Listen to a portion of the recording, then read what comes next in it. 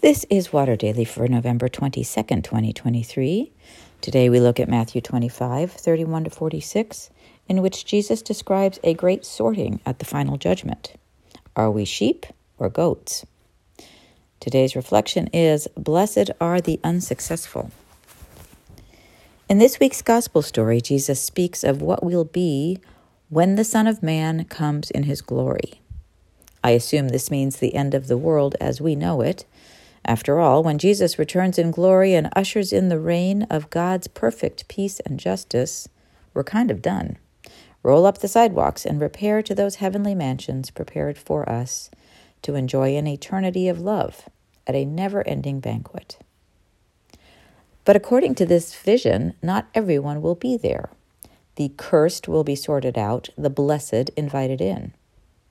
And what is the criteria for this sorting?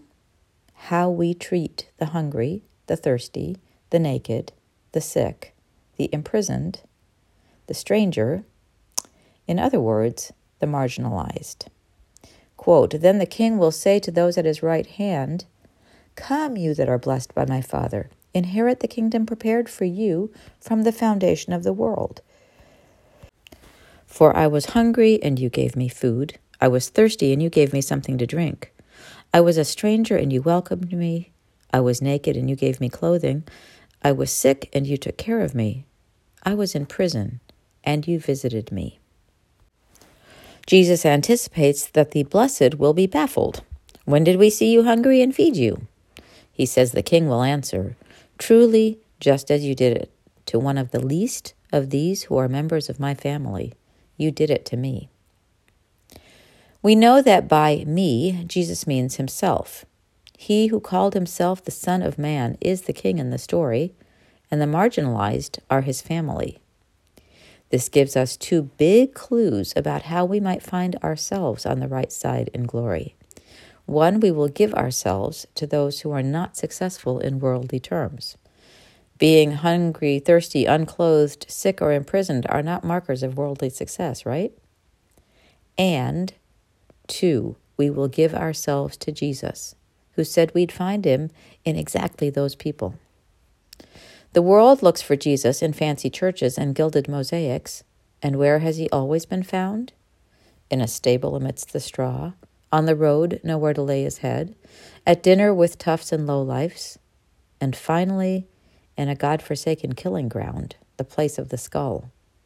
The only time we see Jesus in palaces is when he's being interrogated in Herod and Pilate's kangaroo courts. This is the beauty of our salvation story, this unfathomable lowering of God himself into human form. The mystery that the one who is outside of time and space consented to be bound in those dimensions, to live and die at the mercy of the very people he came to save, forgive, heal, redeem, set free. We see the Anointed One disguising his royalty in the rags of beggars and harlots, lepers and prisoners. And as Martin Luther noted, we are the beneficiaries of this great exchange as we trade in our rags for his royal robes. Where do you usually look for Jesus?